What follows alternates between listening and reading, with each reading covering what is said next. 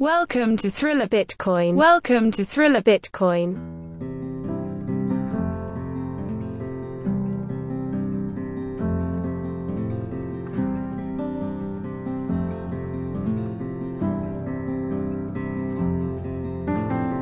Looking left again, like am I forgetting?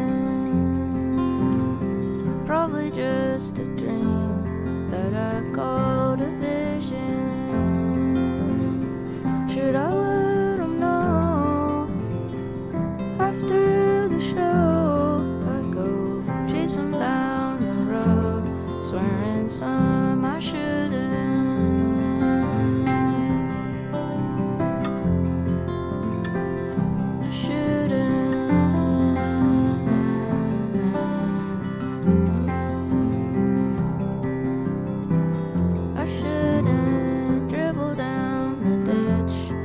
That Molly's chasing,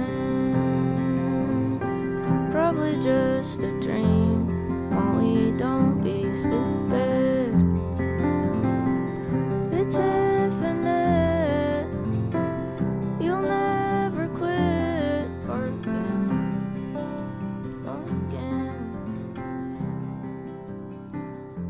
So I hear you're declaring war on Sam Altman. Is that true? I don't know. War assumes that they have a chance to win. They have no chance to win. This is just going to be a simple replacement of their dystopian BS with like the proper form of things. Dude, it's crazy though. If you have you seen the news that even Johnny Ive is like doing business with them to like create some type of new orb? Like, what is going on in this world that they live in, Christopher? A bunch of people recently starting to talk about hardware devices, just all the chatter on Twitter today about how like, hey, so Grimes tweeted something about like, I don't know if people who are like building these always on devices have had to deal with abusive lovers or if they have children, like, and how just having something that is sort of this all-seeing eye that you're wearing, like could affect things negatively in different ways. And so the solution to basically all of this should be the individual user should be able to have complete control over what data they are either keeping locally or encrypted, or they're sharing it or they're not. And look, if there's let's just say that there's some business model that only makes sense if a bunch of users send their data to some place, like give me control over what I send and pay me for it. Pay me Lightning Sats for the data that you're using of mine. I think it's a pretty clear idea. So just doing like better open source, decentralized, Bitcoin based, opt-in versions of all the dystopian tech that the big guys are doing. That'll keep us busy for a few years. So I want to get into a couple things, and we'll get more into the project here in a little bit, but let's just keep talking down this kind of thread here. I mean, you're the only guy that I know personally, Christopher, that's really full in on the AI stuff, especially when it intersects with Bitcoin and how you see the world with machine-to-machine payments, all that stuff. When you go over to this like Silicon Valley fiat, like AI at all costs to take over the world, like who are these people? Do they know about Bitcoin? Do they know what you're doing? Like, what are some of the questions that you get? Like, just help me understand their mindset when it comes to this kind of like craziness that's going on.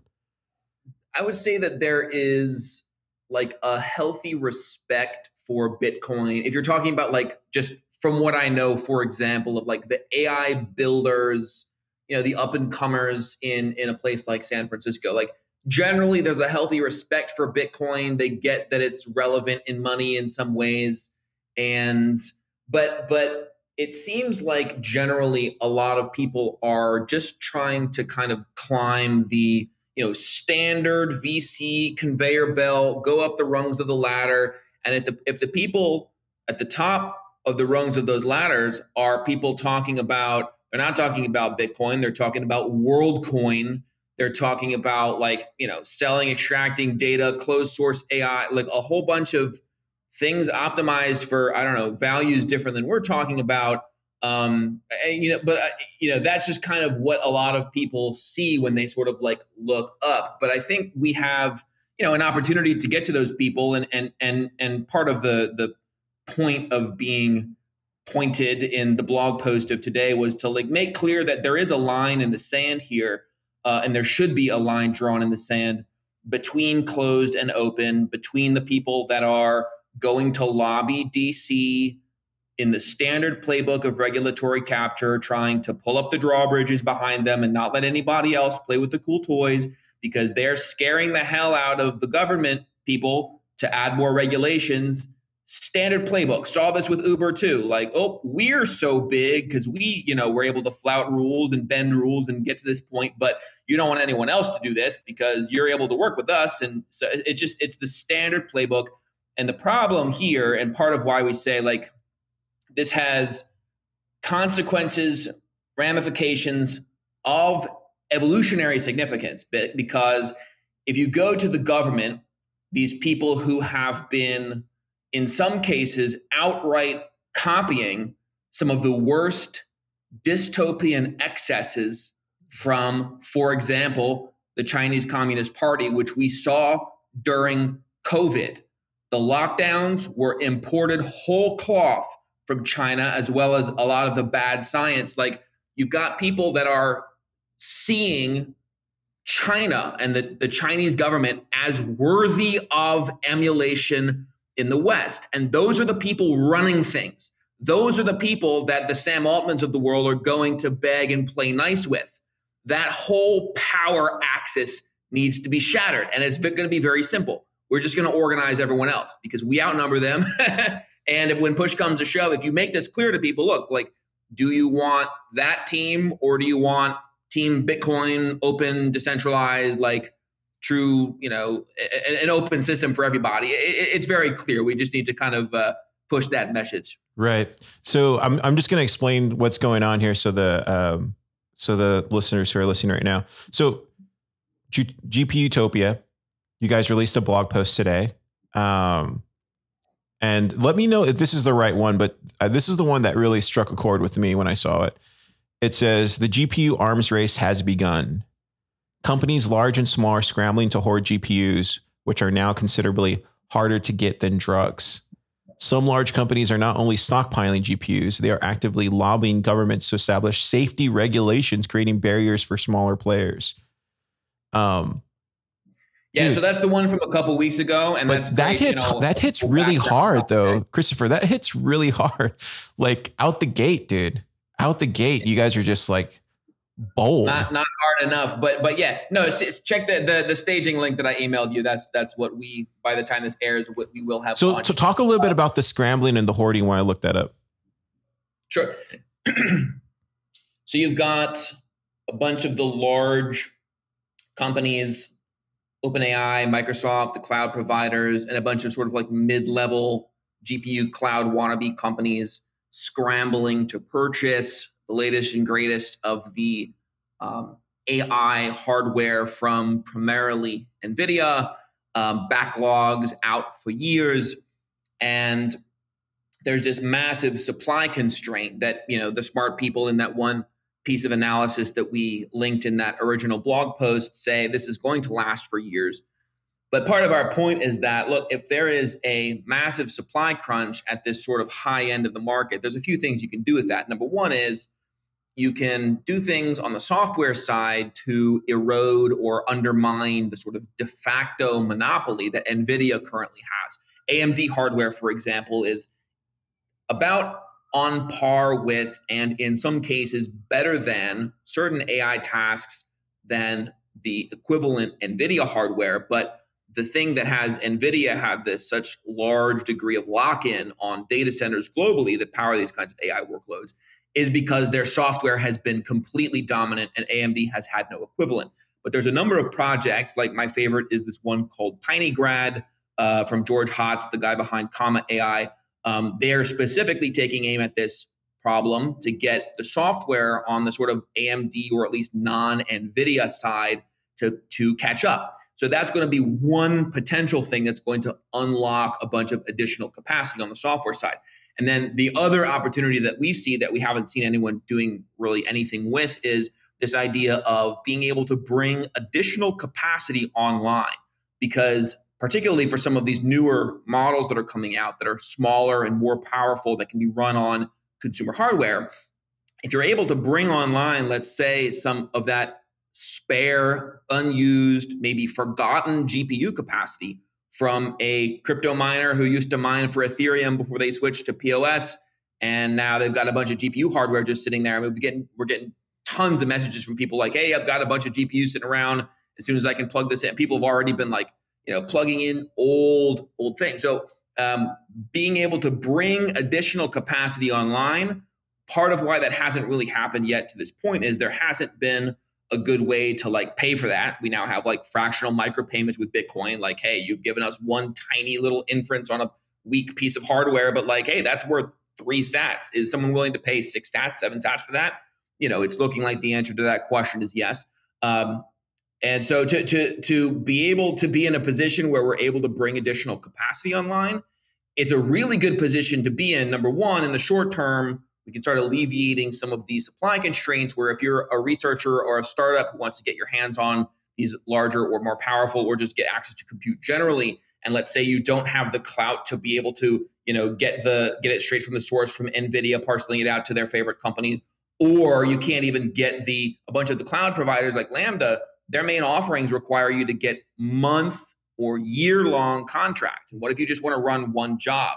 There should be a marketplace that allows anybody to just get the compute that they need at a floating rate, spin up, spin down. Maybe the price is going to be 2, 3, 4x higher than you would have paid to some cloud guy, but now you at least have that available. Now we have a floating rate in a marketplace of buyers and sellers that should be well balanced. If you extrapolate that out a year or two, and if we're actually able to bring on a serious amount of new compute while also innovating on the software side to be able to do more with less and bring us generally to closer to on par with some of the larger providers and AI companies, then we're talking about potentially being able to drive prices down across the board to just straight up undercut some of the larger cloud providers. I think that's a great position to be in to start thinking about what other services we want to layer on top of that. Right. So we just wrapped up the TabConf hackathon, and one of the projects that came out of that was this they called it Data Buffet, but it was these services that all connected into these different LLMs, right? And from my understanding, and I'm still learning about this stuff, that's why I reach out to you about it all the time. But my understanding is that theoretically, GPUtopia, we'd be able to plug in that API instead of like an OpenAI API, right? Is that how it would work? And then they would be paying sats towards that. How does the builder inside of Pleb Lab take advantage of something like that? They remove the OpenAI API URL and they drop in the GPUtopia API URL. We built it specifically to use the same syntax as OpenAI's API. A bunch of other projects have done the same thing because they want it to be as easy as possible to switch away from OpenAI. And that's something that we've been able to test internally in the last couple of weeks, where we take some of the projects that me and my CTO have worked on here and there that have worked with OpenAI, and we're like, does this work with our infrastructure? Copy, paste, and oh wow, we're actually serving these requests to our own infrastructure. And there's obviously limitations, and nothing that we have is yet comparable to GPT-4, but we're not going to be trying to compete directly with GPT-4 right off the bat. There's all sorts of other opportunities with being able to take a model that's almost state of the art for some of those large language models like Llama 2 and be able to easily fine tune it on some docs and to be able to slot that into a workflow where maybe you've got a few of these different trained models purpose built for your use case that are going to in aggregate perform better than GPT-4.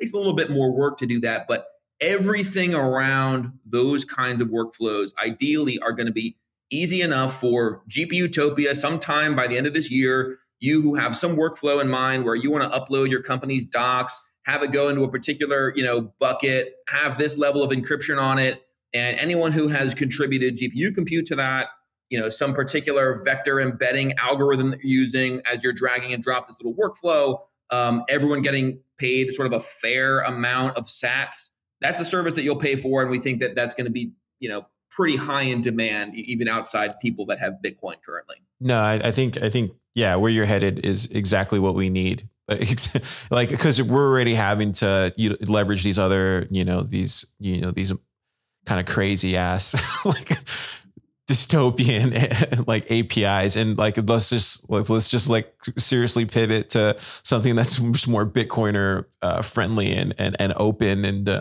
I love the fact, like I finally found the post, but I love the fact that you are doing this on a repo on GitHub. Like, this is open source. Are you crazy? Did your investors love this? Like, what's going on here? What's going on here? The short answer is yes. And, you know, we are strategic about it. We didn't develop it completely open source from day one, but we're now at the point where we're like, you know, there's always a risk that someone could, you know, click, copy, paste, and like, you know, fork Bitcoin out of it and add a shitcoin. But I think we're at the point where there's enough demand for this generally. People recognize that. I think our argument, I haven't heard any good counter arguments for something I've been saying for a number of weeks now, which is there are a number of these crypto projects trying to do very similar things to what we're doing. Some trying to do exactly what we're trying to do in terms of unifying global compute into one marketplace. But every project that I've seen, they've got a white paper, they've got a Discord community with a token, and they're not really shipping any product. I haven't seen any of these companies live with a product. And it just reminds me of like doing this same thing 6 years ago, 5 years ago with trying to build decentralized ride sharing, how you had a bunch of these like blockchain based ride share projects. I lost count at like 20 of them would pop up with a white paper and a website. They'd raise money, they'd disappear, they'd never ship anything. And like, there's something to be said for just put out something simple. And if you're talking about whether it's rideshare or whether you're talking about, you know, GPU compute, if you're building a marketplace, do the simplest thing necessary to connect buyers and sellers. It shouldn't be that hard. And then do things that help you. Like Bitcoin answers a problem, which is, you know, one of the reasons why OpenAI had such slow rollout to some countries outside of the US was the issue of fraud. If you are lighting a graphics card on fire every time that you're running an inference, if someone runs up a big bill on a credit card and then charges you back, you've lost all of that. That's a huge risk for you. But if payment is done through a bearer asset, there's no chargebacks, like that lets us expand a lot further globally. So Bitcoin was relevant in that way, as well as for the micropayments. And also like open source, like we're open sourcing now because we actually need the help. We've done a bunch of validation. We've kind of taken things up to the point where we've like built this like really sophisticated, you know, engineering and initial model where we've got the front end web interface. We've got the two pieces of Python software we call the worker bee and the queen bee. Yeah. So in here, you actually go through it. You have the GPUtopia, this website and front end UI. It's all built on Next.js, V13, React, TypeScript, Tailwind. You got worker bee, the AI worker, Python with executables for Linux. You got the queen bee, the coordinator of all the AI workers, Python. Dude, good on you, man, for really sticking to this open source ethos. Like you could have taken an entirely different way. But good on you for leading in that direction. Because if you know the next AI companies that come following you, like in different sectors or wherever they're going to be, like this is just a good flag to put out there, right? And you know, and I think it's awesome that our incentives are aligned such that I can make sort of the moral argument about why open source matters. But I can also put it in pragmatic terms. Like I think open source and being open source is going to position us strategically way better than if we were trying to like hide everything or just be cool about, you know, we've got this proprietary secret technology. I think it's going to result in there being a whole bunch more builders trusting us enough to work in our ecosystem if they can look and see what the code is. And if someone like is able to look at the code and say, man, you really fucked up this piece of it here, let me help you out. And we throw them a little bit of Bitcoin, you know, I think it's going to help us. Yeah, absolutely. And then at the end of the blog post, you mentioned how actually OpenAI must win. Can you talk about that? I know Max had wrote a post on his blog, but how do you see this kind of this open kind of artificial intelligence kind of thing playing out, and like it truly open, right? Yeah, I think Well, I think we're talking about like just the most powerful technology that humanity has yet known. And the question is, who should have access to it? And what was fascinating was I was listening to the last few chapters of Walter Isaacson's new biography on Elon Musk. I've been like going through it chapter by chapter, but I skipped ahead to the end because I wanted to hear the story of Elon helping to found OpenAI. And just hearing that origin story of OpenAI was absolutely fascinating. How Elon Musk met Sam Altman. They were kind of like nervous. And Elon was particularly nervous because he had a conversation with Larry Page, one of the Google founders, at some event in like 2013 or whatever. And Larry apparently was saying stuff like, it doesn't matter if the machines replace us and kill us all because that'll just be like the next stage of human evolution. And Elon's like, I actually like humanity, and I don't want you guys to be in charge and running the show here. So Elon kind of like bounced that off of ideas of a few compatriots, including Sam Altman. And so the founding rationale and why Elon wrote a massive check to fund the early nonprofit called OpenAI was specifically to provide this open counterweight to the companies like Google that were developing who knows what in secret. And it's just a massive hypocrisy that today they are the exact opposite. They have become what they were founded to oppose. They are a company building in secret, building whatever they want, and also lobbying governments to make it so that other people like us can't do that. That needs to be challenged. We just need to get back to the original vision of OpenAI. Like, no, these closed source people, now including OpenAI, they need truly open counterweights, and there's certainly a big demand for that. Do you see this as I mean, as well as kind of like, because Bitcoin sits at a really interesting time right now, right? Like OpenAI is doing what they're doing, but just AI in general is doing what it's doing. You also have this Bitcoin that's kind of, it's been around for, a while now. People kind of understand it. You're now building on it with Lightning. You're seeing these machine payments. Like what does this turn into, Christopher, as far as like the world that they want, but this other world that we as Bitcoiners want to see happen? Like, do you think is there a possibility that that we can get there? Yeah, I'm seeing it as, these issues of AI and money are so intertwined, and you can learn a lot, I think, about what kinds of controls are going to be coming down the road on AI by just looking at the kinds of controls that are already coming with money. So the whole push for CBDCs and like total surveillance over money, and how Bitcoin is just like completely juxtaposed on the other side of that.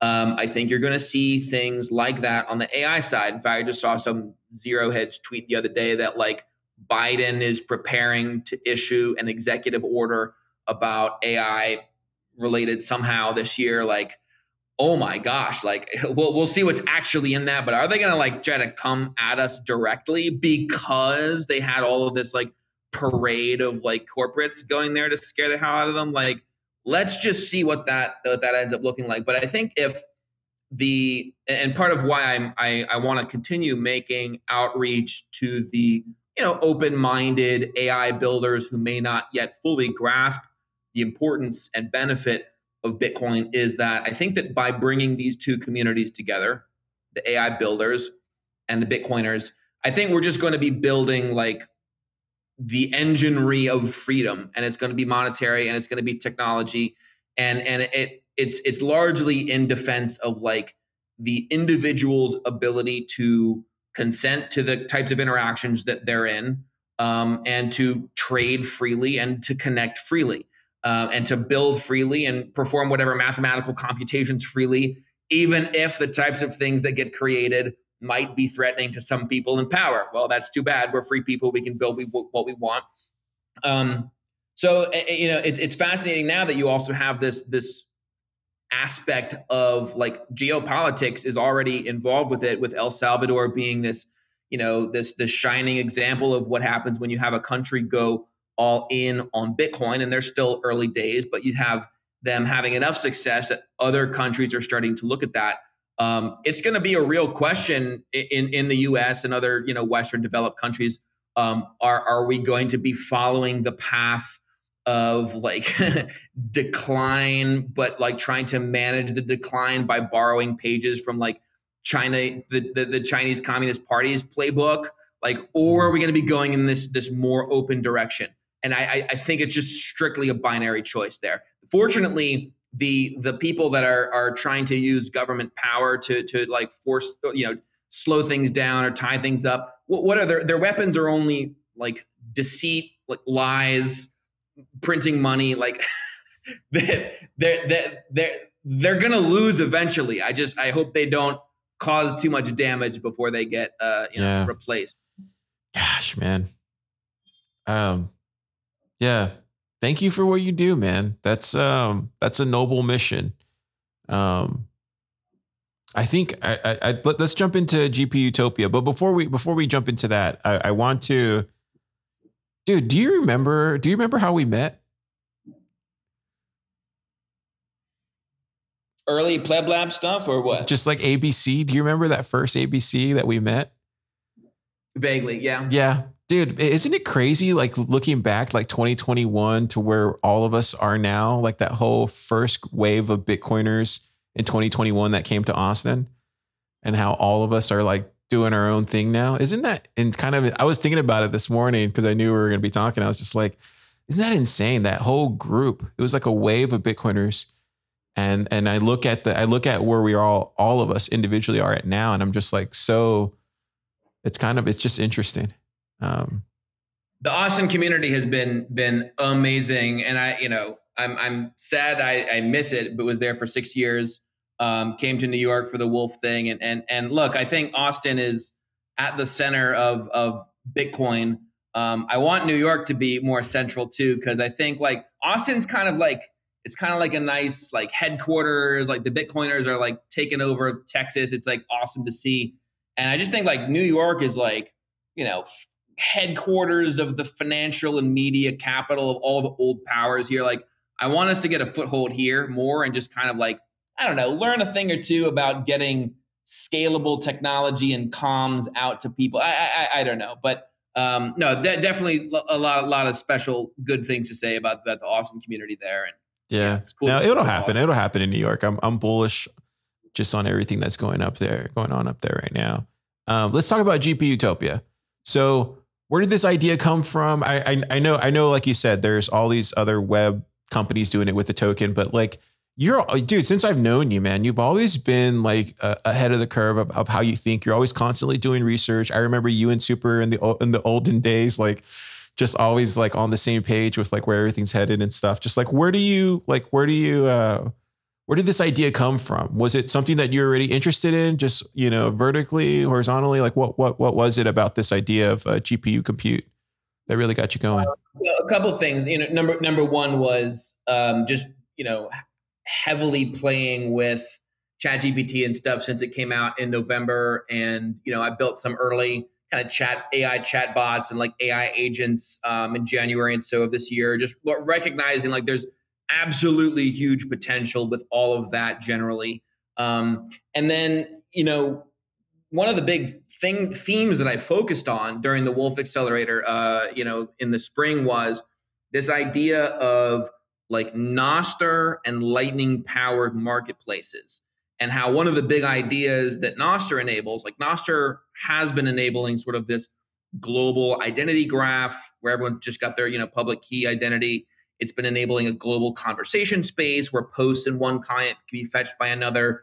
It somewhat recently now enables a public chat space. I wrote the public chat spec about a year and a half ago after fleshing out like, oh, this actually could be used for chat in a public way. My co-founder and CTO wrote NIP 112 draft for like how to do that in a private way with encrypted events. And so Nostr enables these sort of like shared global, it's basically just like a language or like a way of structuring data such that, multiple different projects can adapt it and compose it in different ways. And as I was thinking about this, it's like, what else is needed for Nostr to be able to support the thing that I've been working on and trying to bring about for years, which are decentralized marketplaces. And my focus previously had been around the gig economy because I saw a bunch of asymmetries there during my time driving for Uber 8 years ago now. And I've kind of come to develop this thesis that Nostr is like the logical substrate that should power decentralized marketplaces because we enable decentralized order books as well as decentralized reputation as the other two kind of missing building blocks to enable decentralized marketplaces at scale. And so I did a bunch of initial work on that. And my initial formulation of how to apply that was in sort of like a Bitcoin Lightning Nostr version of WeChat, just like a mobile app, it's a super app that enables people to like easily do transactions and commerce related peer-to-peer. But I kind of had a number of thoughts watching sort of the AI thing take off, which was, part of the thesis around like Nostr and Lightning is that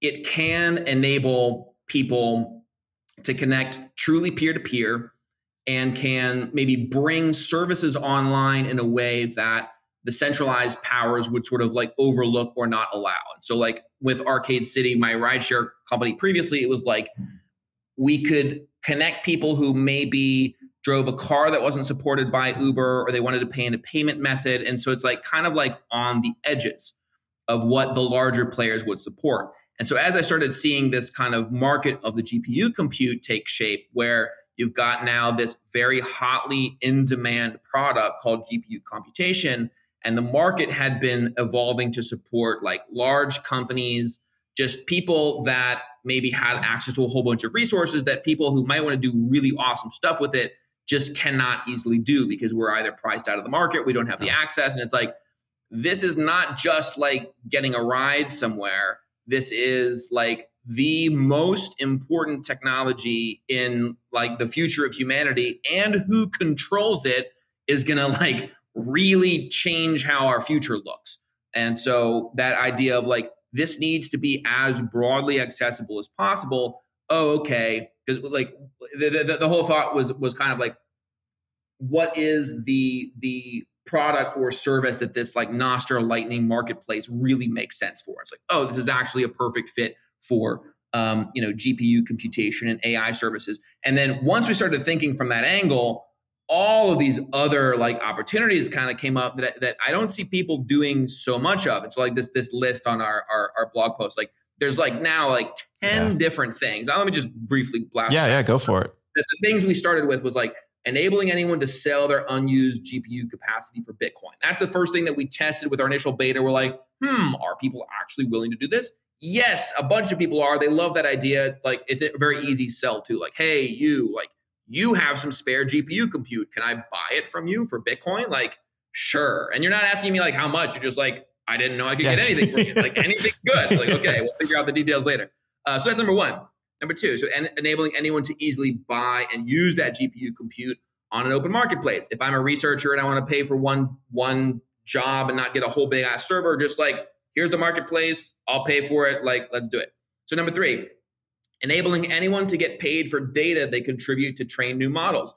People right now are fighting about like, oh, what gets put in the models and you're not paying me this or paying me that. But like, what if you can just voluntarily choose to share certain data with AI models and get paid for the data that you share? Like pay people for their data, after giving them the chance to give it to you or not. That's three. Four, enabling AI researchers to earn micropayments for use of their models. There's people uploading models to Hugging Face and not Prisms. Yeah, like, hey guys, like keep uploading it to Hugging Face, but upload it to GPUtopia 2 and get paid some kind of fractional rev share. Enabling AI engineers to get paid for workflows they create proportional to usage. Like if you're creating some component that people use over and over, why not get paid a little bit of that? Incentivizing R&D into new models that can do more with less. Same idea. Composing models and processes like retrieval into workflows and agents with contributors to each step. Share micropayments proportional to their contribution. If an AI agent might have 10 different steps and you wrote the like amazing vector embedding algorithm that slots into that, like, hey, have some fractional rev share. That's very easy to do with Bitcoin now. A point that I just added after reading some of the hardware stuff today was bringing AI to the edge with wearable hardware connected to our GPU mesh. That's probably way further into the future. Wait. Say that slower. So you're saying like, yeah, how would that work? So the phrase was bringing AI to the edge with wearable hardware connected to our GPU mesh. So just to give an idea, a parallel from fiction, in Kim Stanley Robinson's novels, the Red Mars books about, set in the 2040s, where the space explorers have their like little earbuds with their own personal AI, and it's all encrypted to them with quantum encryption or whatever, but they're able to have conversations, and like it remembers everything about you. It's got internet access. We can do whatever you want, and it's just all private to you. And so like that itself is a powerful idea, but like what if also that was maybe some sort of like mesh connected, where if someone nearby you didn't have that, but they wanted to rent compute from you, they could just pay you some sats to use it. Like just the idea of like there being AI at the very edge, the individual person that's somehow like monetized via Lightning. Yeah. And that's probably, I don't know, years out, but I went to this like semiconductor conference in Taiwan a few weeks ago just to do a little bit of like R&D into this kind of thing. But like there's chip makers and people who would love to, design custom chips for that kind of thing when we get to that point. But hey, maybe there's a bunch more that we can do with just kind of off the shelf stuff. Who knows? And then the last point on this was just doing any and all of the above in an open and decentralized marketplace, accessible to all people. And part of the reason that we are intentionally going open source is because if we were to try to do these things as one single company of a few people, like we would have to pick one or two probably, because and any investor would say, well, you got to focus and you got to pick one. But like, no, we're building the marketplace that's putting a price on all of these services, on top of some economic engineering called a buy-sell marketplace for compute. We are now able to have any developer, any AI researcher, any person who wants to go promote this and earn sats. It's just like fractional rev share all throughout it. The exact details TBD, but like, fuck, let's do the whole thing, people. Gosh, dude. That's because at the end of the day, it's just an order book and then you can add prisms later, right? At some point.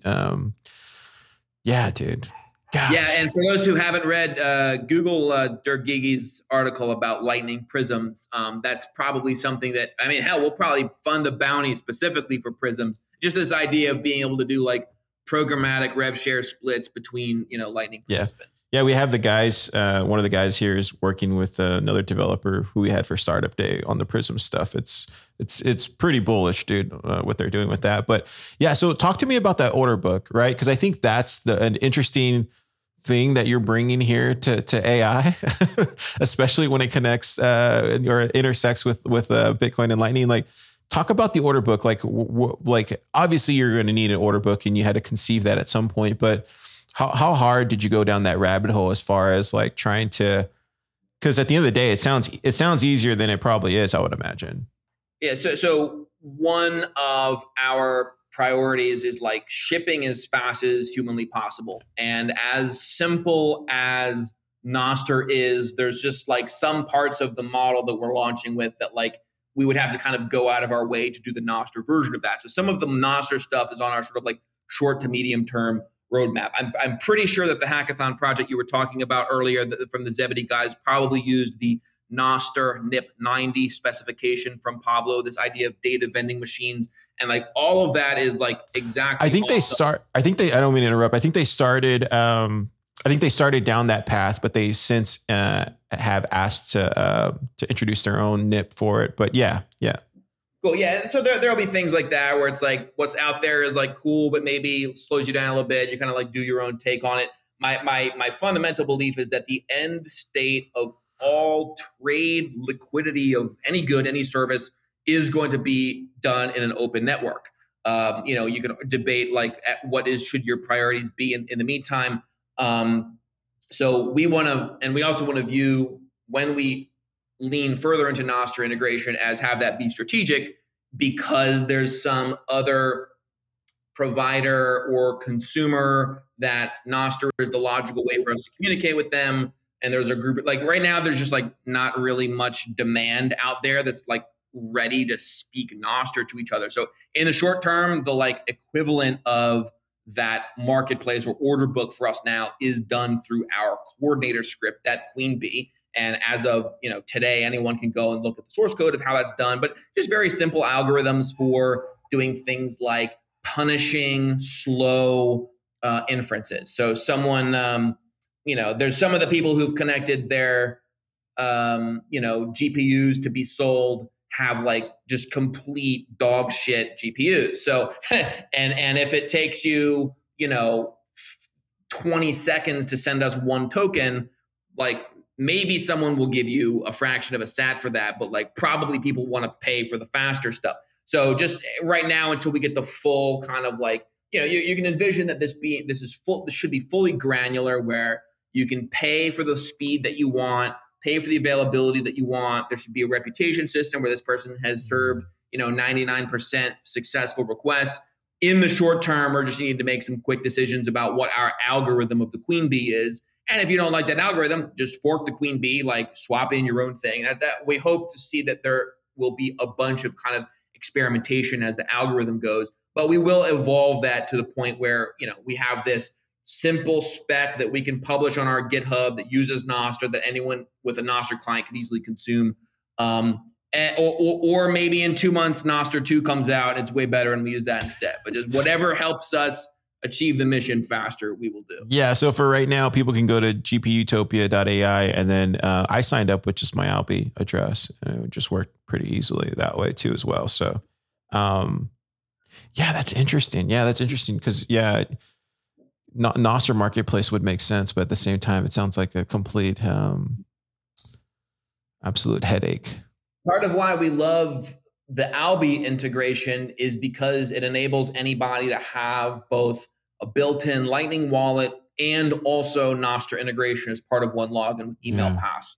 And we're going to start to do more with Nostr. Probably the first stuff we do with Nostr is just going to be by integrating like social posts, and just because one of the other areas of opportunity for GP Utopia is to enable more social interactions, more collaboration in doing the kinds of things that, I'll give you one example. One of the other Bitcoin and AI projects out there, Spirit of Satoshi, is doing some great work with sort of like this manual data entry operation, cleaning up data to feed their own Bitcoin language model, which I hope they use us to train. We've got to talk to them more about that. But, there's a lot of social coordination that goes into that. And what's interesting is I heard a talk from one of the co-creators of the Transformer, one of the original authors. And one of the points that he made was that future models may actually not just get bigger with more parameters, like GPT-5 is just going to be bigger than GPT-4. And one of the kind of points that he made was that for us to evolve beyond GPT-4 in some respect, there's going to need to be more maybe intermediate steps where the model spits out one kind of initial string that maybe that or a tweaked version of the model uses to like reframe the prompt or do something else with. There's going to need to be more of this kind of like chaining. And you're starting to see some of that with people playing with agents or putting a smaller model in front of a larger one. But part of his point was that there's going to need to be a whole bunch of like, human coordination and testing and like experimentation and collaboration around that like we really just don't know how to organize. So I'm like, my thought that there should be some sort of social and collaborative experiences that people are kind of working together to train things and have some benchmarks where they can look and compare and try different things and compose things where you're not starting from scratch every time. I think that's not just going to be like important to, iterate use cases that people resonate with, but that might also come to be important in just training the new generation of state-of-the-art models. There might be things that our particular network structure positions us well to do that companies that are relying on, some of these companies are using outsourced labor and they're just like paying some remote workers in some other country to do a particular set of data entry. If we subject all of that to market forces with like a really clear, open social layer, we might be able to run circles around people doing that. We'll see. Yeah, it's because it's interesting, right? Like it's almost like you have this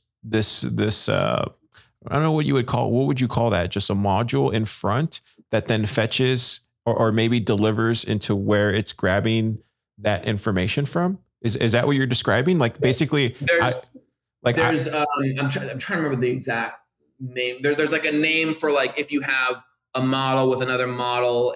There's some term that's leaving my mind there, but regardless of whether it's that particular one of like a model and a model, there could be an API in a model. There could be kind of what Paul's company Stack is doing, where they've got a whole kind of human in the loop thing where you can have humans pass this on to their.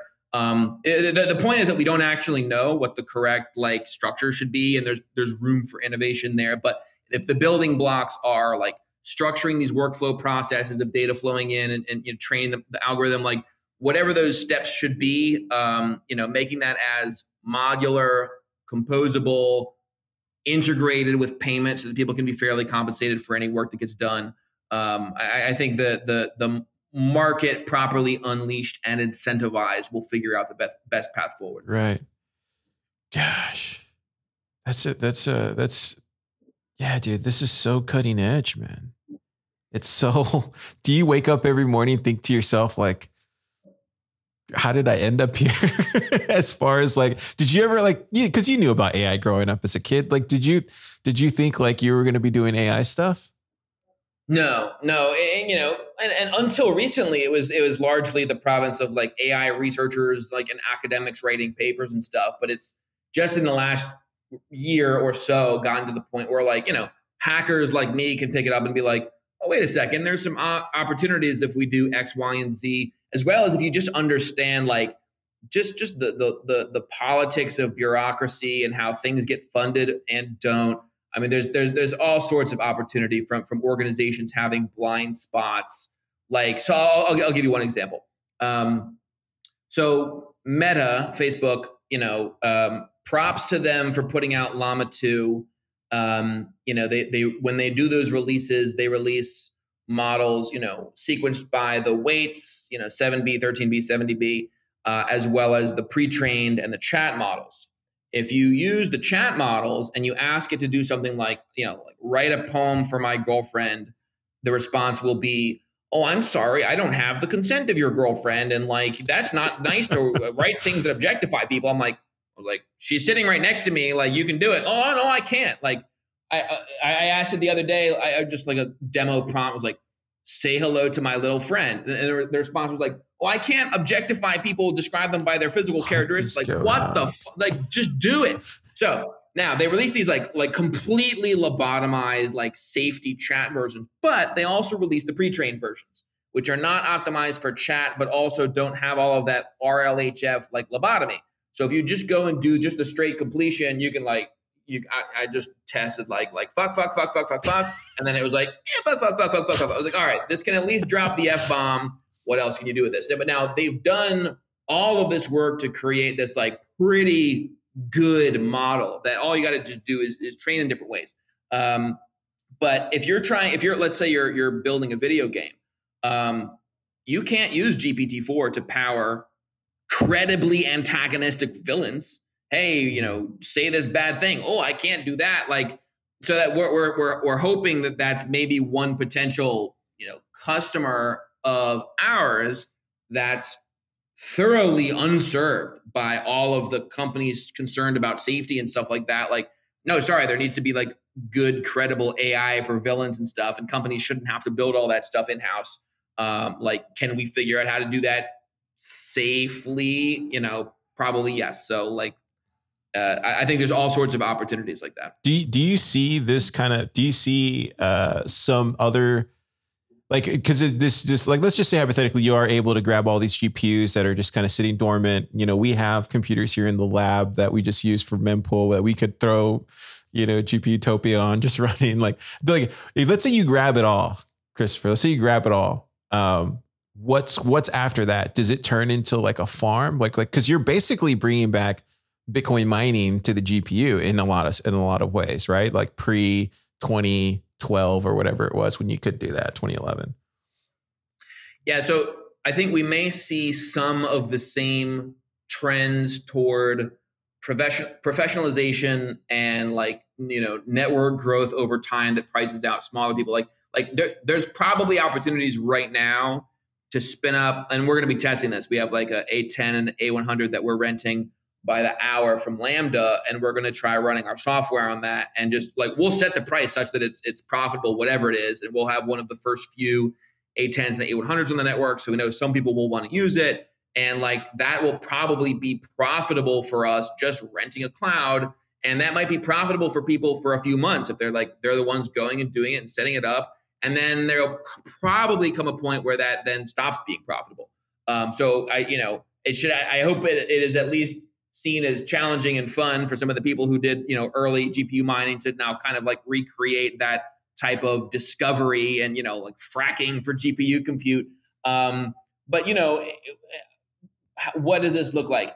If we are able to connect even a percentage, we're gunning for connecting, all of the world's compute into one decentralized network. But even if we were able to connect, 1 to 10% of the world's active GPU compute into a network, number one, that's not owned by anybody. It's a public utility. It should be freely usable by anyone who steps up and pays sats for it. So, we don't know what types of innovation will come out of that, and we just want that to be available for everybody, and that's going to be a team effort. The code's all open source; everyone can kind of help ensure. I have fun thinking through what sort of basically unlimited swarm AI compute can enable in terms of things that you build on top of that. And one simple thought exercise is like with OpenAI or any of the other larger providers, like how do you get 1,000 inferences done in 5 seconds with different prompts for all of them? Like if you've got your one API key, that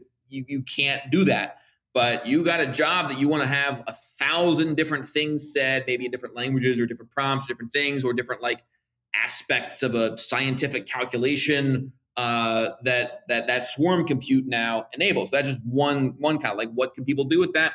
I don't know, but I think that there's going to be new use cases that get unlocked from this. And, if we're thinking about our own sort of business positioning in the short term, looking out for those opportunities and looking for how to productize them or to make it easier for developers to productize them. And we'll take a little, 1% here and there.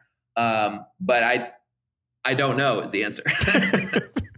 Yeah, that's also the exciting and scary part at the same time. I know you got to go here in a little bit. Just going to ask 2 more questions and then let you go, get back to it. If there's somebody listening right now that's also trying to do something in the AI space, they're a founder, they're entrepreneur, or they're just a developer. What's some good advice you would give them as far as like what to look out for, what type of book, or maybe there's a video, or I don't know, but like what kind of advice would you give to anybody else aspiring to do something similar or in the same domain?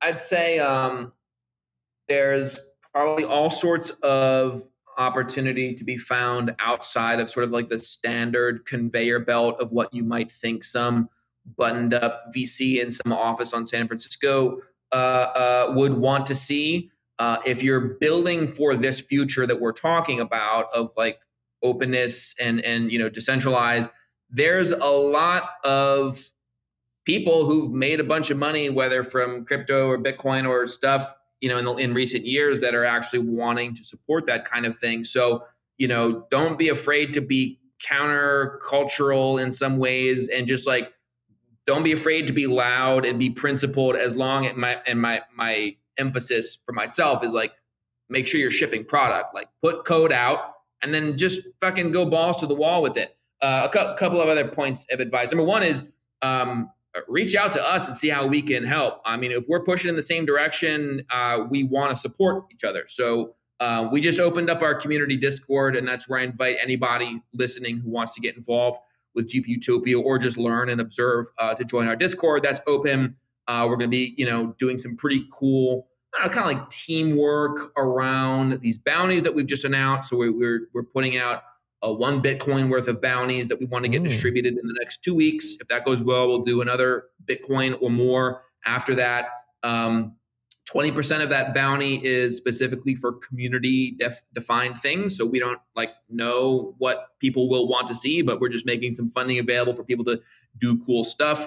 If there's any, entrepreneurs who see any potential to kind of collaborate with us in the direction that we're going, please feel free. The other thing I would suggest people reading, and a book that's been probably fundamental to my early success with Arcade and now with GPUtopia, is a book called Swarmwise by Rick Falkfinger. That's free online as a PDF. If you Google Swarmwise PDF, one word, the subtitle is The Tactical Manual to Changing the World. It's all about basically creating a movement that's grassroots, it's broad-based. I think the opening quote is like, your biggest weakness isn't the fact that you have people not working for you, or people working for you aren't working hard enough, said the guy to the executive. It's the thousands of people that want to work for you for free, but you're not letting them. So we're kind of taking that idea, not asking people to work for free. We're going to pay them Bitcoin and bounties and stuff like that. But there's a whole bunch of people that want to do cool stuff. And we have a way now with Bitcoin to fairly compensate them. And I hope to see other companies adopting that approach. Gosh, that's some great advice, man. That's some really good advice. We actually have Lily. She's coming in 2 weeks to do implementing and scaling large language models for large data. She's going to do a whole workshop on that. So we'll share that online. Cool. Yeah, it's interesting how here in Austin, it's kind of slowly kind of taking off this whole AI thing. But I love what you said about, have some conviction about what you're building, especially if it's in the direction that you guys are going, and also collaborating on it. It seems like seems to be a faster way to getting progress in this. I'll make one request for support, and that is, we've kind of positioned ourselves to be like, in some ways, we're going to be many people's first exposure to Bitcoin as like something that you can actually use and do cool things with. We are making certain decisions, like, starting with a focus on just supporting Alby and not other kind of cool ways of Lightning login or whatever. And some of that will expand over time. But there's going to be, one of the things that we're going to need help with is like education of our hopefully fast growing user base as to how best to plug people into the Bitcoin ecosystem, make sure they don't get distracted by the latest loud scam, and are doing best practices in Bitcoin. So just as one example off the top of my head, if we can somehow adapt, just spitballing here, somehow adapt like the Mutiny web wallet into our web interface for people that want the next level of things upgraded. There's all sorts of probably integrations where we don't want to reinvent the wheel. We want to work with people that are doing the best on education or software, whatever. And just like, let's orange pill everyone who will want to use AI. Yeah. If I remember correctly, you guys were in a hackathon together in 2021, right? Like you guys were all hacking on different stuff, but like hackathons these days, they'll yeah. But yeah, crazy, man. Crazy to see the growth. I love that you came on, talk about GPUtopia. I'll put all the links in the show notes and everything like that. Is there anything that you've been doing in AI that you're kind of surprised by? Surprised by how probably achievable it will be to have a hardware product. And this is in part talking to my co-founder who has some experience with this, but like, I think maybe even as soon as next year, there might be some sort of hardware that comes out of this. I'll keep some of those considerations under wraps, at least for now, but give me an early version of it. Yeah, we'll use you as a beta tester.